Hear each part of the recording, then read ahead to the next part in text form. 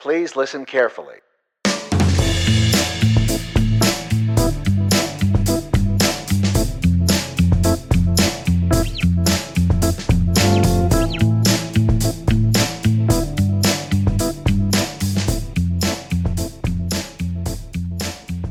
Hey everybody, today on the podcast we have E.C. Synkowski. I first got to know E.C. actually when I started CrossFit in 2008. I watched all the free content on CrossFit.com, and E.C. was in a lot of those videos, either working out or she's a headquarters instructor, so she'd be on videos training people. So I've known of E.C. For a long time, and then I had the chance to meet her several times when she would come down for seminars. E.C. holds a master's in human nutrition and functional medicine. She's also a certified CrossFit Level 4 coach, and she runs Optimize Me Nutrition. So the mission of Optimize Me Nutrition is to provide readers with educational resources and tools for them to find their optimal nutrition.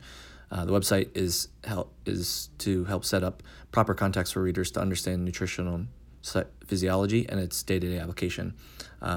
So when I interview her, we talk about her 800-gram challenge, which we had put members at Kana through, and this was a very different challenge for them, nutrition challenge, because it was not an elimination diet. In fact, it was basically a way to get in enough fruits and veggies, so putting a quantity on quality, if that makes sense. And we talk about that. We also talk about what EC eats day to day and what her workout routine looks like.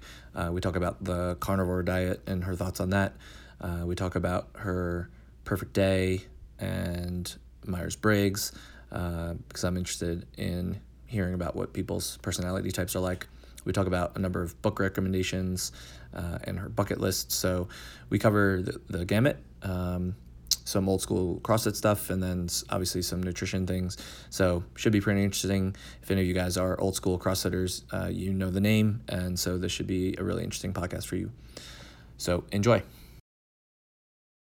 Okay, so let's just get it started. Welcome to CrossFit Kana Radio. We have E.C. Synkowski on the line, and I thought we would start. Actually, I thought I would start by just mentioning the fact that you were one of the trainers at my level 1. This was at CrossFit King of Prussia. Okay. And I had started there in 2009. The level 1, I believe, was early 2010. And I became a coach there and spent a lot of time at KOP. And I remember you guys doing a clean and jerk workout during lunch, and I recorded it, put it up on YouTube, sent it to you guys. And then I think soon after that, you had come back to do an Oli seminar with us. Yep. So why don't you start by just explaining where you grew up, what kind of childhood or like what kind of education you went through, and then leading up to CrossFit, I guess. Yeah. Well, thank you, first of all, for having me on, and I'm glad that you reminded me of this thing, because I was trying to put all the connections together. I was like, I know Chris. Now, where are the times that I overlap with him? Exactly. So, yes, King of Prussia. Okay. Yep. Makes sense now. Some good memories for sure. But yeah, so I grew up in actually somewhat close by out there, Baltimore, Maryland, and I had a pretty athletic sports background. Soccer and lacrosse were my main sports, but I also played field hockey. So nothing that really helped with the 6-foot stature that I am. Oh man. I really didn't get started in CrossFit till, I guess, mid to late 20s. Of course, that was pretty early on for CrossFit though. I started CrossFit January 2nd, 2006 up in Boston. Kind of one of those New Year resolutions. My brother had stumbled into the website, and I eventually decided that I just needed to mix up my Globo gym routine and started at CrossFit Boston, which was one of the first 15 affiliates in the U.S., and then that led to kind of seminar staff and then working for them full-time, of course, over the years. Now, when you started CrossFit, because I remember hearing about it from my father-in-law who had read about it in a magazine. I remember watching the movie 300 and how they got in shape. I probably stalked CrossFit.com for a good month or even more, just watching the videos. And that's actually how I first saw you. You were you were on a bunch of their, free content. Um, did you do as much research, or did you just jump into CrossFit uh, Right. because it was a new workout routine? I really didn't do much research. I remember my brother was coming back from a knee surgery, and so he was kind of going into just all these different online forums at the time. Okay. Actually following some of like Zach Evanesh's stuff, who's been Yeah. around forever, some of the underground kind of fitness stuff. Yeah. And he was just like, "Oh, you got to check out this website." And that was probably the fall of 2015. And I remember going to .com, and I think it was 7x1 deadlift day. Mm-hmm. And so it was just a workout that didn't really grab me, which was unfortunate because, of course, we all know that there's huge value there. Right. So I just kind of put it on the back burner. I really didn't do much research. I really didn't watch any of the videos. I really didn't do anything. And then it was just kind of, that New Year resolution idea. Oh my gosh, I'm getting so sick of my current routine. I really got to mix this up. And I said, what was that CrossFit thing? So I kind of knew what I was getting into just from discussions with my brother and also doing some high intensity protocols myself beforehand, but definitely didn't do a ton of research. Mm-hmm. Now, you ended up on seminar staff. Were you coaching at CrossFit Boston at the time? Yeah, I had kind of done some personal training through my first master's, and so when I joined CrossFit Boston, it felt really natural to join the coaching staff there as well, and thankfully Neil Thompson brought me on and just did some part-time coaching while I was doing environmental consulting, and then I think it's interesting looking back on some of those days because people don't really totally appreciate what the community was like then. So seminar staff was also very different Yes. in 2006, etc. But essentially by showing up a lot, I got to be on seminar staff. And that was because that was something that you just felt like you wanted to get involved with. Yeah, totally. Yeah. I mean, you know how it is at your level one. It's just, so jaw-dropping, and it's just such a great group of people to be around. And those were days when people would go to level ones repeatedly, actually. Yep. It was kind of because it was the only event. There weren't none of these competitions around. There weren't the games. There wasn't even a Rogue Fitness, which is hard to imagine. Mm-hmm. And so it was kind of like the Woodstock of fitness. It's where you found your CrossFitters. So going back to level ones was pretty much the standard, and that's really how you became on staff at that time. That's great. And you said you were doing environmental consulting. So your background, your education was not in exercise science or kinesiology or anything like that? No. My undergrad's in biochem engineering, and my first master's is environmental science with a focus in genetics. So definitely not kinesiology, but pretty heavy on the biochem side. So I wouldn't want to say that it was totally out of the realm of related. Got it. So you spent, and are you still doing seminar staff stuff or no? No, I resigned, I guess mid-2017 from HQ in all capacities. Got it. Okay. So where are you now? What are you doing? What are you up to now? So I resigned from HQ as I was finishing up my second master's in nutrition and functional medicine. And I did that, and I finished that at the end of 2017, and then I've opened my own company called Optimize Me Nutrition, and that's what I'm doing currently. And it really is with the focus on nutrition education, a heavy push for trying to get people to recommit to the fundamentals day in and day out. Yep. Now, and we can just jump into it because you have this program called the 800 Gram Challenge, and our gym, CrossFit participated in it recently. So do you want to explain what that is and the concepts behind it? Totally. So the 800 Gram Challenge, most simply, is just a way to approach diet, and it's to eat 800 grams by weight of fruits and vegetables each day. And I kind of emphasize that because a lot of us have weighted measure for macronutrient content, but not necessarily for weight. So it's a little bit different. And then there's not really other rules in the sense of you don't have to exclude anything else. It's sort of eat your 800 grams of fruits and vegetables each day, and then continue to eat whatever else you need. And I kind of put a tagline on it as like it's putting a metric on quality. So, before you could say, oh, I'm eating clean or I'm eating, a good amount of fruits and vegetables, what does that really mean? How can we really measure that? And so that's, I think, one of the nice things about the challenge. There's a few things I really like about it, but it's this idea of, hey, now we can really say like how much equals a clean diet. And of course, it's not going to be a perfect number, but it's better than not having a number. Got it. And I imagine this stemmed from getting your master's in nutrition. What were you finding in terms of, like, how did this come about that it was 800 grams? Were you seeing a trend in the research that you were reading? Where did this come from? Yeah. So the idea was actually in my mind for years, and I had a friend up in Boston, and I tell this story when I talk about the 800-gram challenge a bunch, but this is years and years ago, back after my CrossFit Boston days at CrossFit New England, and I was over at her house, and she eats a really clean diet, and she just made the comment, like, you just can't ever eat enough vegetables, right? And it kind of stuck with me because I was like, yeah, we don't really know. It's like, do we just keep force feeding ourselves broccoli? I mean, that can't be it. So that was sort of on my back burner for a while. And I know I had looked in over the years of, what do different organizations like the USDA say? And their systems are good, but they're a little confusing because they talk about, food groups and cup sizes, and each food group has a different cup size. So it gets a little bit unwieldy. Mm-hmm. And I actually was working on, during my master's, I was doing a couple different diet protocols. One, I think it's Dr. Michael Greger. He runs nutritionfacts.org. He actually puts out a diet, eat these, I don't know what it is, 10 to 12 different things every day. And so I was doing that for a while, seeing how that played out. And it was sort of the same thing. I liked it, but it was a little bit too micromanaging, like, oh, shoot, I didn't get my quarter cup of beans today, Right. Then I tried playing around with measuring potassium as a proxy for fruit and vegetable consumption using MyFitnessPal. And unfortunately, micronutrient data just isn't as complete in those databases, so that wasn't really working. So all of that's kind of going on.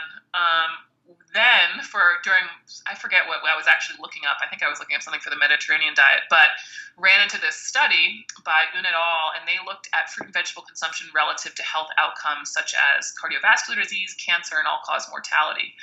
And what they found was that cancer risk went down when people consumed 600 grams of fruits and vegetables, and that all-cause mortality and cardiovascular disease went down at 800 grams.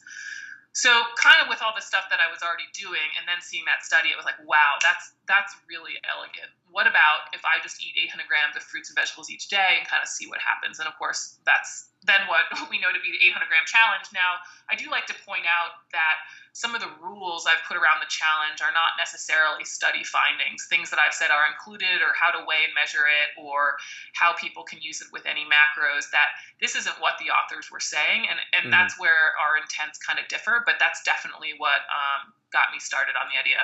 Yeah, that was the underlying thesis, and then you kind of built some rules around it because you know that CrossFitters and people that you're working with love rules and standards to hit.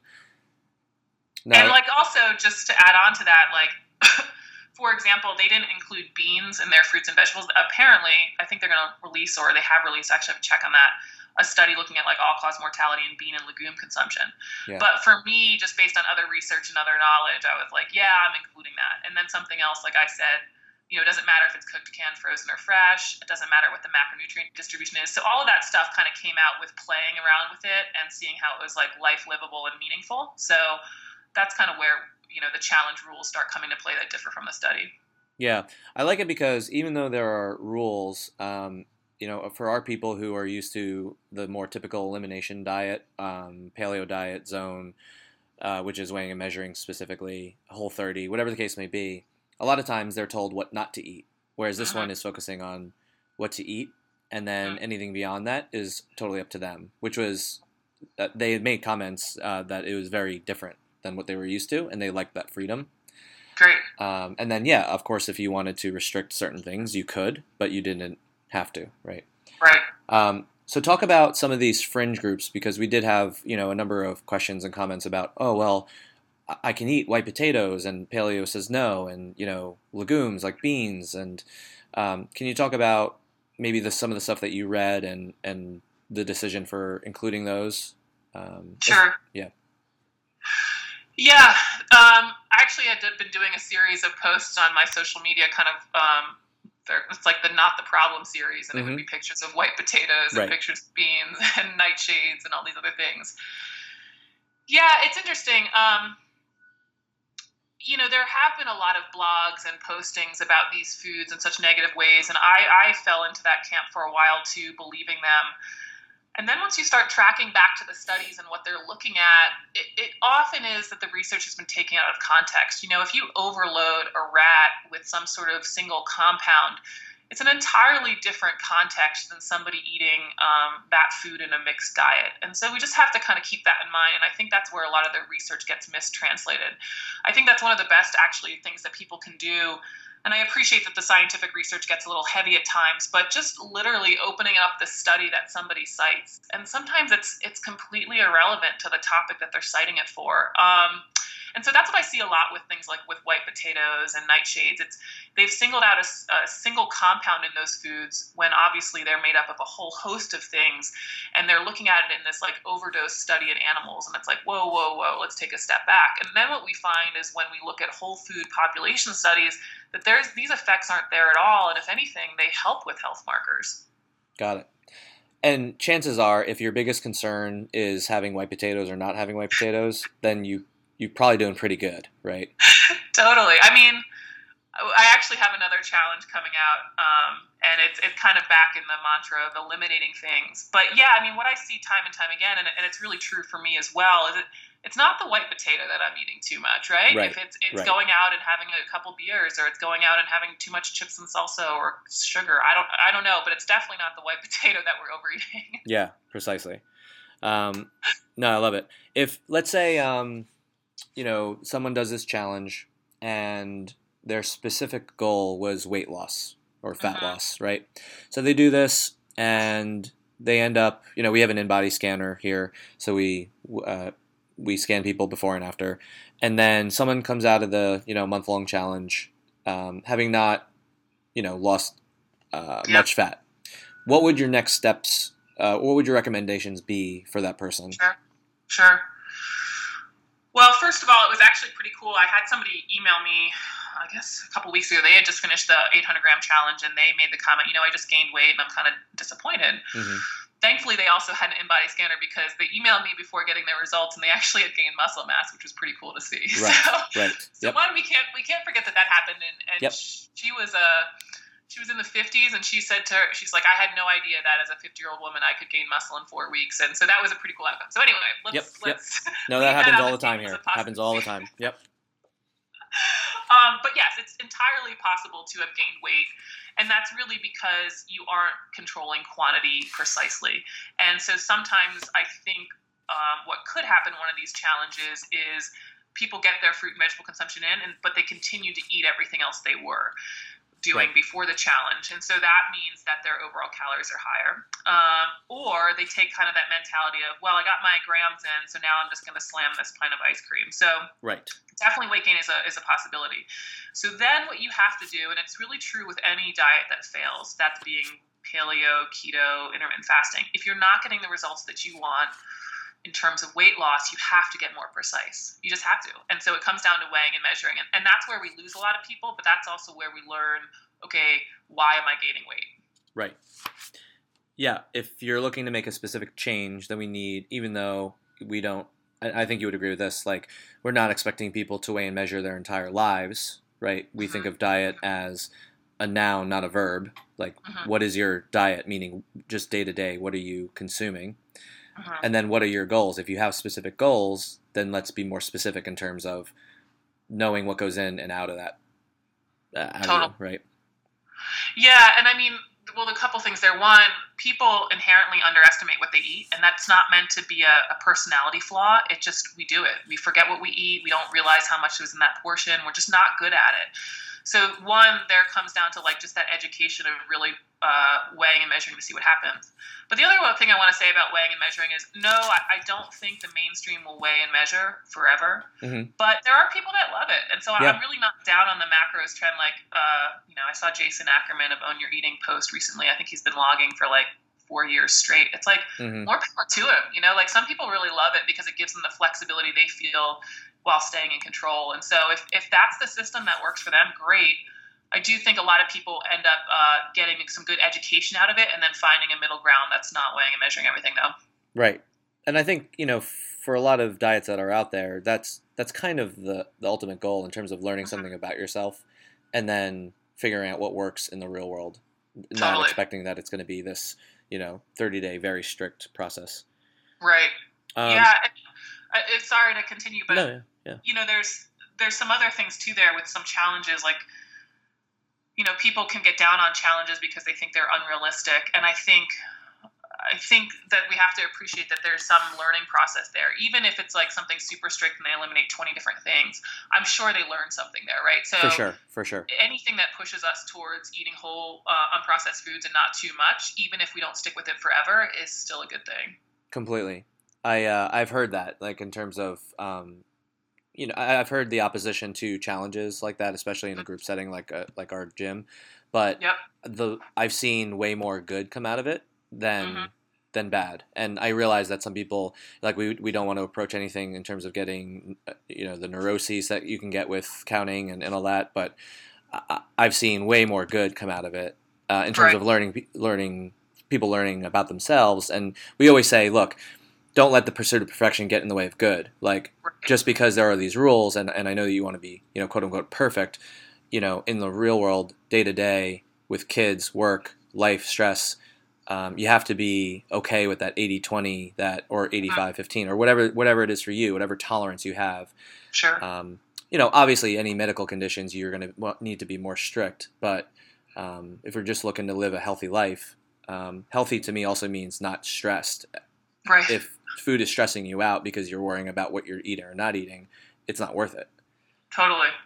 Yeah, exactly. Talk about, so what is your personal philosophy? I mean, I know we have this 800-gram challenge. Are you trying to eat 800 grams a day for yourself? Are you focusing on, how do you eat day to day, basically? Sure. Yeah, I mean, the 800-gram challenge has definitely been kind of what I've done since I came up with it. Of course, I can't say that I've been perfect in the last 2 years or year and a half since I first kind of played around with it. But that's pretty much how I live. Get a good high quality amount of food in every day, and not worry too much about the rest. That being said, when we run challenges here at CrossFit Roots, I still jump in. Like, I still did the Foundations Challenge that I came up with, Own Your Eating, to track macros. We've got something else coming out soon that I kind of mentioned, that we're going to be cutting down on some of our vices in our diet, like alcohol and sugar, and I'm going to do it. So I definitely will go through periods of other challenges. Some of that's just for my own continued education, of course, and also some recalibration. I mean, I'm just like everyone else out there that, I'm pretty good at eyeballing portions, but I'm going to tell you, the more I get away from a macros challenge, the more that my estimate of ice cream servings is off. So, yeah, exactly. Yep. So I mean, I'm happy to jump into those things to continue to drill down and get more specific. But day to day, I would say that I pretty much live by the 800-gram challenge. Yep. No, I like it. Something that I am reading more about and listening is actually kind of the opposite end of the spectrum in terms of the carnivore diet. And I know, ketogenic or keto has been talked about a lot in the public sphere. And then some people are, kind of from that, and from people like Michaela, I'm blanking on her last name, and Sean Baker are hearing about this carnivore diet. Have you looked into that? Have you done any research on that? And this is a genuine kind of question for myself, just because I'm just getting into it and in the research and the people behind it. Is it because it's obviously so different from what you're promoting in terms of 800 grams of fruits and veggies, and they're going none at all. I guess, have you looked into it at all? And then if so, what are your thoughts on it? Yeah, I have. And I don't actually know, if I could say that I've looked at carnivore diet. Like, I'd be shocked if we had a peer-reviewed study yet on carnivore diet. But I shouldn't say that because I actually haven't looked up yet. But anyway, I have, from the standpoint of understanding health effects from fruits and vegetable consumption as well as from meat consumption. So when somebody wants to do keto, I'll start there. I'm, quote, okay with it either for a period of time, for reversing some health conditions, and or with a heavy amount of plant matter that's still low carb. So you could do 800-gram challenge and stay keto with some pretty, low carb items. Right. And I'm not really the biggest fan of the carnivore diet because what you're getting from plant matter is so powerful in terms of the gut microbiota, which then influences our immune system and our overall health. So from plant matter, you're getting fiber, which feeds the good bacteria. It's also all these polyphenols or phytochemicals, which are also shifting that balance of the gut microbiota towards, quote, better, just for the sake of simplicity, and also modulating our immune system T regulatory immune system, which helps keep all of the arms of the immune system in check. The other thing that I don't love about a carnivore diet is high protein consumption. When it's not digested, it can be putrefied in the colon, leading to some undesirable compounds. And that's not great. Mm-hmm. That can be damaging. Yep. And then we also have typically a higher saturated fat content when we're looking at a lot of red meat. And I'm not against saturated fat, but a high saturated fat definitely increases something called endotoxemia, which again leads to inflammation and a dysbiosis of the gut microbiome. So again, I haven't done specifically looking at data on people eating whatever's out there, or is it the carnivore diet? I don't exactly know besides just straight meat. Sure. But I can tell you that I've looked at diets that look heavy in meat or heavy saturated fat or low plant matter, and the outcomes aren't great. Got it. I think there's way more evidence to suggest plant matter is healthier than not. And I think we also have to remember people's context. Like, if somebody's eating a standard American diet and they go carnivore, they are going to see huge benefits, and Yep. that's awesome, and that's great. But I don't know that that's ideal. Right. No, I love it. Yeah, I'm just starting to look into it, so that's why I want to pick your brain about it. Yeah, I definitely could do some more. I have a feeling though, Chris, like if I was going to be betting on this, I have a feeling there's a lot of blog information out there, but there's probably less really heavy background on it. Yep, totally makes sense. Switching gears a little bit, what does your workout routine look like? So it sounds like you're at CrossFit Roots. That's Nicole Christensen, right? Yeah. And a whole bunch of characters, a whole bunch of all-stars over there from what we definitely have a collection in Colorado of some old CrossFitters. Yeah. Old in a nice way, not age. No, I love it. Actually, because I've heard of them and see that there's just a plethora of HQ trainers or former HQ trainers, and again, all these all-stars. How did that come about? Were people just already living in Boulder and just kind of, when Nicole had opened, just kind of gravitated towards, or was she specifically looking for you guys to come on over and, create this kind of super box of trainers? Yeah, it definitely wasn't Nicole Christensen reaching out to us and saying, come on out. And I don't mean that in a negative way. Just that wasn't how it went at all. I think people just really liked the area. They would come out for seminars, and of course they liked Roots, and Boulder's beautiful. And I think it kind of ended up being more of an organic change than necessarily any sort of directive by any of us. Yeah. No, that's great. And so are you coaching there? I am. Periodically, I do coach at CrossFit Roots, and then I also write the base programming for the classes. Oh, cool. And then that's a feedback system and a group approach, but I'm kind of the first cut at the class workout still. And so I do CrossFit at least 3 times a week, maybe more, maybe less. But then I also do at least a strongman session a week. And then I also just will mix it up, either make sure I get my 10,000 steps in, or go for a hike, or take a spin class, or something like that.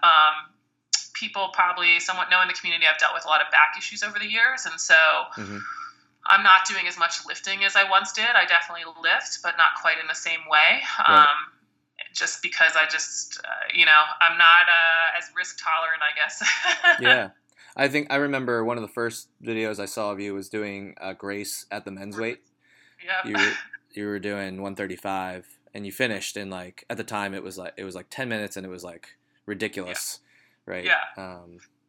It's funny looking back at some of those things, because, sorry to cut you off there, but it's, what the level of performance has changed. Yeah, when that came out, or some of those videos, there was a time when I was really strong, and now it's that's really mediocre, which it's just amazing how far the sport has gone. It's incredible. I mean, I think of the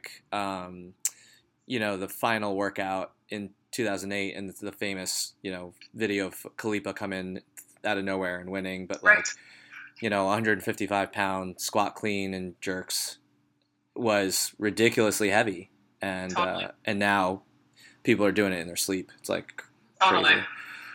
Yeah, it's incredible for sure. Yeah, I tell people I have 2008 strength, so that's how strong I am. 2008.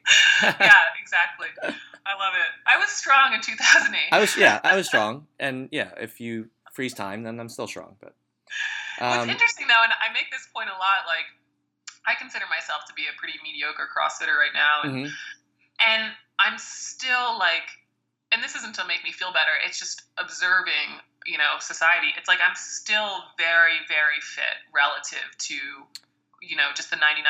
And that's, Yes. again, not to be like, oh, I'm so great, but just like how powerful the program is, that you can be really fit and not be anywhere near the top. You can kind of take it for granted, right? You kind of get jaded when you're surrounded by CrossFitters, and similar like-minded people that, you can get down on yourself and you're like, man, like I thought I was pretty fit and all these other people are like killing it. And then you're right. Like we have to remind our members, like, hey, you're in here working out. There's thousands of people for every one of you that don't do anything at all. Right. Right. And that's kind of like our mission, just getting everyday people up and moving. Totally. And also, like, of course, you never know what life is going to throw at you, so you never know how strong or how much capacity you need. But for the most part, like, there's very few times in my life, i.e. zero, that I've had to squat 300 pounds. Yeah, in the real world, right? In the real world, yes. Exactly. Yes. And so you kind of lose sight of that because you're always chasing these numbers at the gym, and then you're like, wait a minute, like, I love having this capacity, I know I'm healthy, but do I need to be squatting? It's so what if somebody squatted 300 and I didn't get anywhere close to them, right? Correct. Yeah, we know that it's beneficial, but it can get a little too artificial in the sense of just chasing things that are minuscule compared to the bigger picture. Right, exactly. Yeah. What is a perfect day for you? What would be a perfect day? Wow, that's a great question. Definitely is going to have a workout, being active for something. Definitely going to have some reading and studying. I think that's something that I've been trying to get back to. In fact, even just doing like an hour of unbroken reading, which doesn't sound that impressive, but I think in our kind of busy lives, we can get away from doing some concentrated work. So reading or studying. And then just making some progress on some of the projects I'm working on.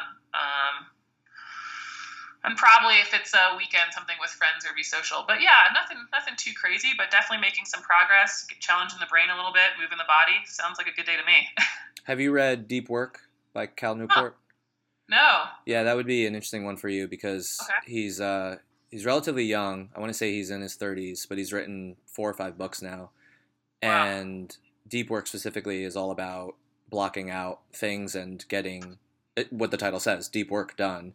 And, he talks a lot about the common example of like the 9-to-5 worker who is constantly interrupted at their desk and not getting anything done. And then he gives examples of people who, like Bill Gates would go to like this cottage in the middle of nowhere with no technology whatsoever for 2 weeks and get most or a lot of his important work done there. Stuff like that. How do you set up your day? Yeah, so if you're trying to read for an hour, how do you set that up? What do you have in place to make that happen? Yeah, I definitely like it in the morning. I think it's easier to stay focused in the morning. So it depends if I work out or not. Like I worked out this morning, so it didn't happen. So I'll have to sit down now and do it. But yeah, I think for me in the morning, I think as the day goes on, the more emails come in or the more DMs come in or whatever it is, you get distracted. So it's finding the time in the day when you have the least interruption. I would imagine for some people it could be more evening time, which is great. But yeah, kind of fitting it into your schedule based on where it's more likely to be successful. And are you home? Are you out at a coffee shop? Are you... Yeah, I'm actually really bad in coffee shops, focusing wise. So I'm at home. I work in silence. I can't work with background music or noise or stuff like that. So yeah, definitely at home most of the time to try to crank through some work. That's awesome. So my background is in counseling. I went to college for engineering, but then quickly realized, well, not actually quickly, junior year realized I needed to work with people. So I switched to, I got a master's in counseling and then worked in education. So I'm very big on personality types and whatnot. So I know it's all labels and whatnot, but do you know what your Myers-Briggs is? Yeah, ESTJ. Yeah. Okay. Very cool. Yeah. There's some good stuff there. I just learned what's that other one? The Enneagram? Enneagram? Yeah. Do you know what type you are? I think I'm 1. Yeah, 1? Yeah, makes sense. motivated go-getters are ones. So Yeah, I mean everything has its ups and downs, but yeah. for your business, well, I had first learned of Enneagram from another podcast, the Story Brand podcast, Oh, okay. and for your business, Story Brand, the book, is an amazing book. Cool. So it's all about marketing, but not Yeah. in the sleazy sense, in Sure. the helping sense, and allowing, the general thesis is that you should act like a guide, not the hero. So, Right. E.C. Sinkowski is the guide to help people be their own hero in their journey. Right. Anyway, just to help like your business, that would be Yeah. one of the I best think things. it's great. Yeah, These two suggestions, I got them written down here. Thank you. awesome. Are there any books that you would recommend people read for either just general enjoyment or for anything, for information? Yeah. Yeah, I'm looking over at my bookshelf right now, which is a lot of nutrition books. I actually just finished this book called The Hungry Brain by Stephen Gaines. Yeah, Stephen Gaines. Mm-hmm. Yeah, Yep. he's been around obviously for a long time, and I think he's one of the voices of reason out there with nutrition for sure, and definitely is the one who kind of got me okay with the potato. Mm-hmm. Yeah. And other things that I think some groups have kind of vilified. So yeah, that was a great book for sure. I don't even want to admit what I'm reading right now. I pulled off one of my textbooks from college because I was like really wanting to get back into this focus idea, and so like I picked up something that I consider pretty technical and pretty hard to get into. So Mm-hmm. so that's where I'm spending my time right now. But it was kind of with this idea of like I want to do this this concentrated hour of work and study. Yeah. No, I love it. That's great. And then wrapping things up, do you have anything on your bucket list? So we're big on, we really love travel. We love the idea of people expanding their horizons and just trying new things. So Yeah. What is on your bucket list? For sure. Gosh, there's definitely, I would travel. I've done a good amount of travel for sure. But yeah, getting back to Scandinavia and specifically Finland is definitely on the bucket list for sure. I loved Norway. Enjoyed some time in Sweden, so I'd like to get back there, and specifically in the winter, just because I think that's going to be incredibly beautiful. I guess maybe spring when there's still sunlight, but winter. Right. And you travel there because of seminar staff? For some of it, I would say most of it actually. Yeah, Norway for sure, but I ended up taking some extra time just personally, and it's absolutely beautiful and amazing, and would just love to go back. So, yeah. I love it. And then last question: Yeah. Is there anything that you believe that not many other people believe? So basically, what do you go against the grain with? Yeah, I mean, I don't know if it's not many other people believe it, but it's maybe a little bit different. I tell people that my shtick in nutrition is that I have no shtick. And so actually, when I started my business, I was a little bit lost because I actually didn't know what to sell. I'm not selling a product. I don't actually believe that one thing will work or that you have to follow my 30-step system. Mm-hmm. So yeah, I mean, I think that's what I maybe bring to the table, and maybe is a little bit different in the nutrition space. It's just that this idea of helping people understand that a lot of different approaches can work, and we're just going to find the one that works for you. Now, I believe you do not do one-on-one coaching, right? Yeah, not at the moment. I've been trying to just kind of make some push with some different products and stuff like that. Okay. And so I really haven't, just because I wanted to have some programs in place for gyms and some of those outlets and courses. But we'll see. Not sure what's going to happen in the future, of course. Sure. No, of course. I think some people might assume that because you are offering nutrition information that you might do, one-on-one coaching. So I just want to make that clear. Yeah, thank you. I feel like, too, I love troubleshooting, and I definitely love helping people. That's not the issue. But I do feel like my strengths are more education than necessarily motivation. Mm-hmm. Yeah. So, and that's where I've tried to bias what I'm doing in the space. Right. Well, I mean, essentially, you are helping even more people, though, because by offering it to places like us in terms of setting everything up and having this material that they can see through SugarWOD and each day get new information and just try a new challenge than what they're used to. That's, we had about 50 people run through it here. Great. And so that's 50 people that, if they were your only caseload, that's a lot of people to work on one-on-one, right? Right. So. Yeah, that's true. That's a good point. Well, just to let you know, like, hey, you're still affecting a lot of people, right? Right. Good. Awesome. That's good to hear. Where can people find out more information? Can they find you on socials? What should they be looking up? Great. Thank you. OptimizeMeNutrition.com is the website. And then that same handle, Optimize Me Nutrition, on Instagram and Facebook. I'm definitely most active on Instagram in terms of content. And then, like running the challenges at your gym, that's through SugarWOD. I also have a non-SugarWOD option, but SugarWOD's a great one because you get that daily content like you mentioned. So that's another place to find me. Yep. Perfect. All right, EC, hang on the line for a second, but thank you so much. I really appreciate your time. Thank you. You got it. Hey folks, thanks again for listening to CrossFit Kana Radio. If you like what you heard, head over to iTunes and give us a 5-star rating and leave us a review, which helps us get found on the interwebs. Also, head over to social media, find us on Facebook and Instagram at CrossFit Kana, Kanna. And if you have any questions for the podcast, email us at info@crossfitkana.com. Thanks and have a great day.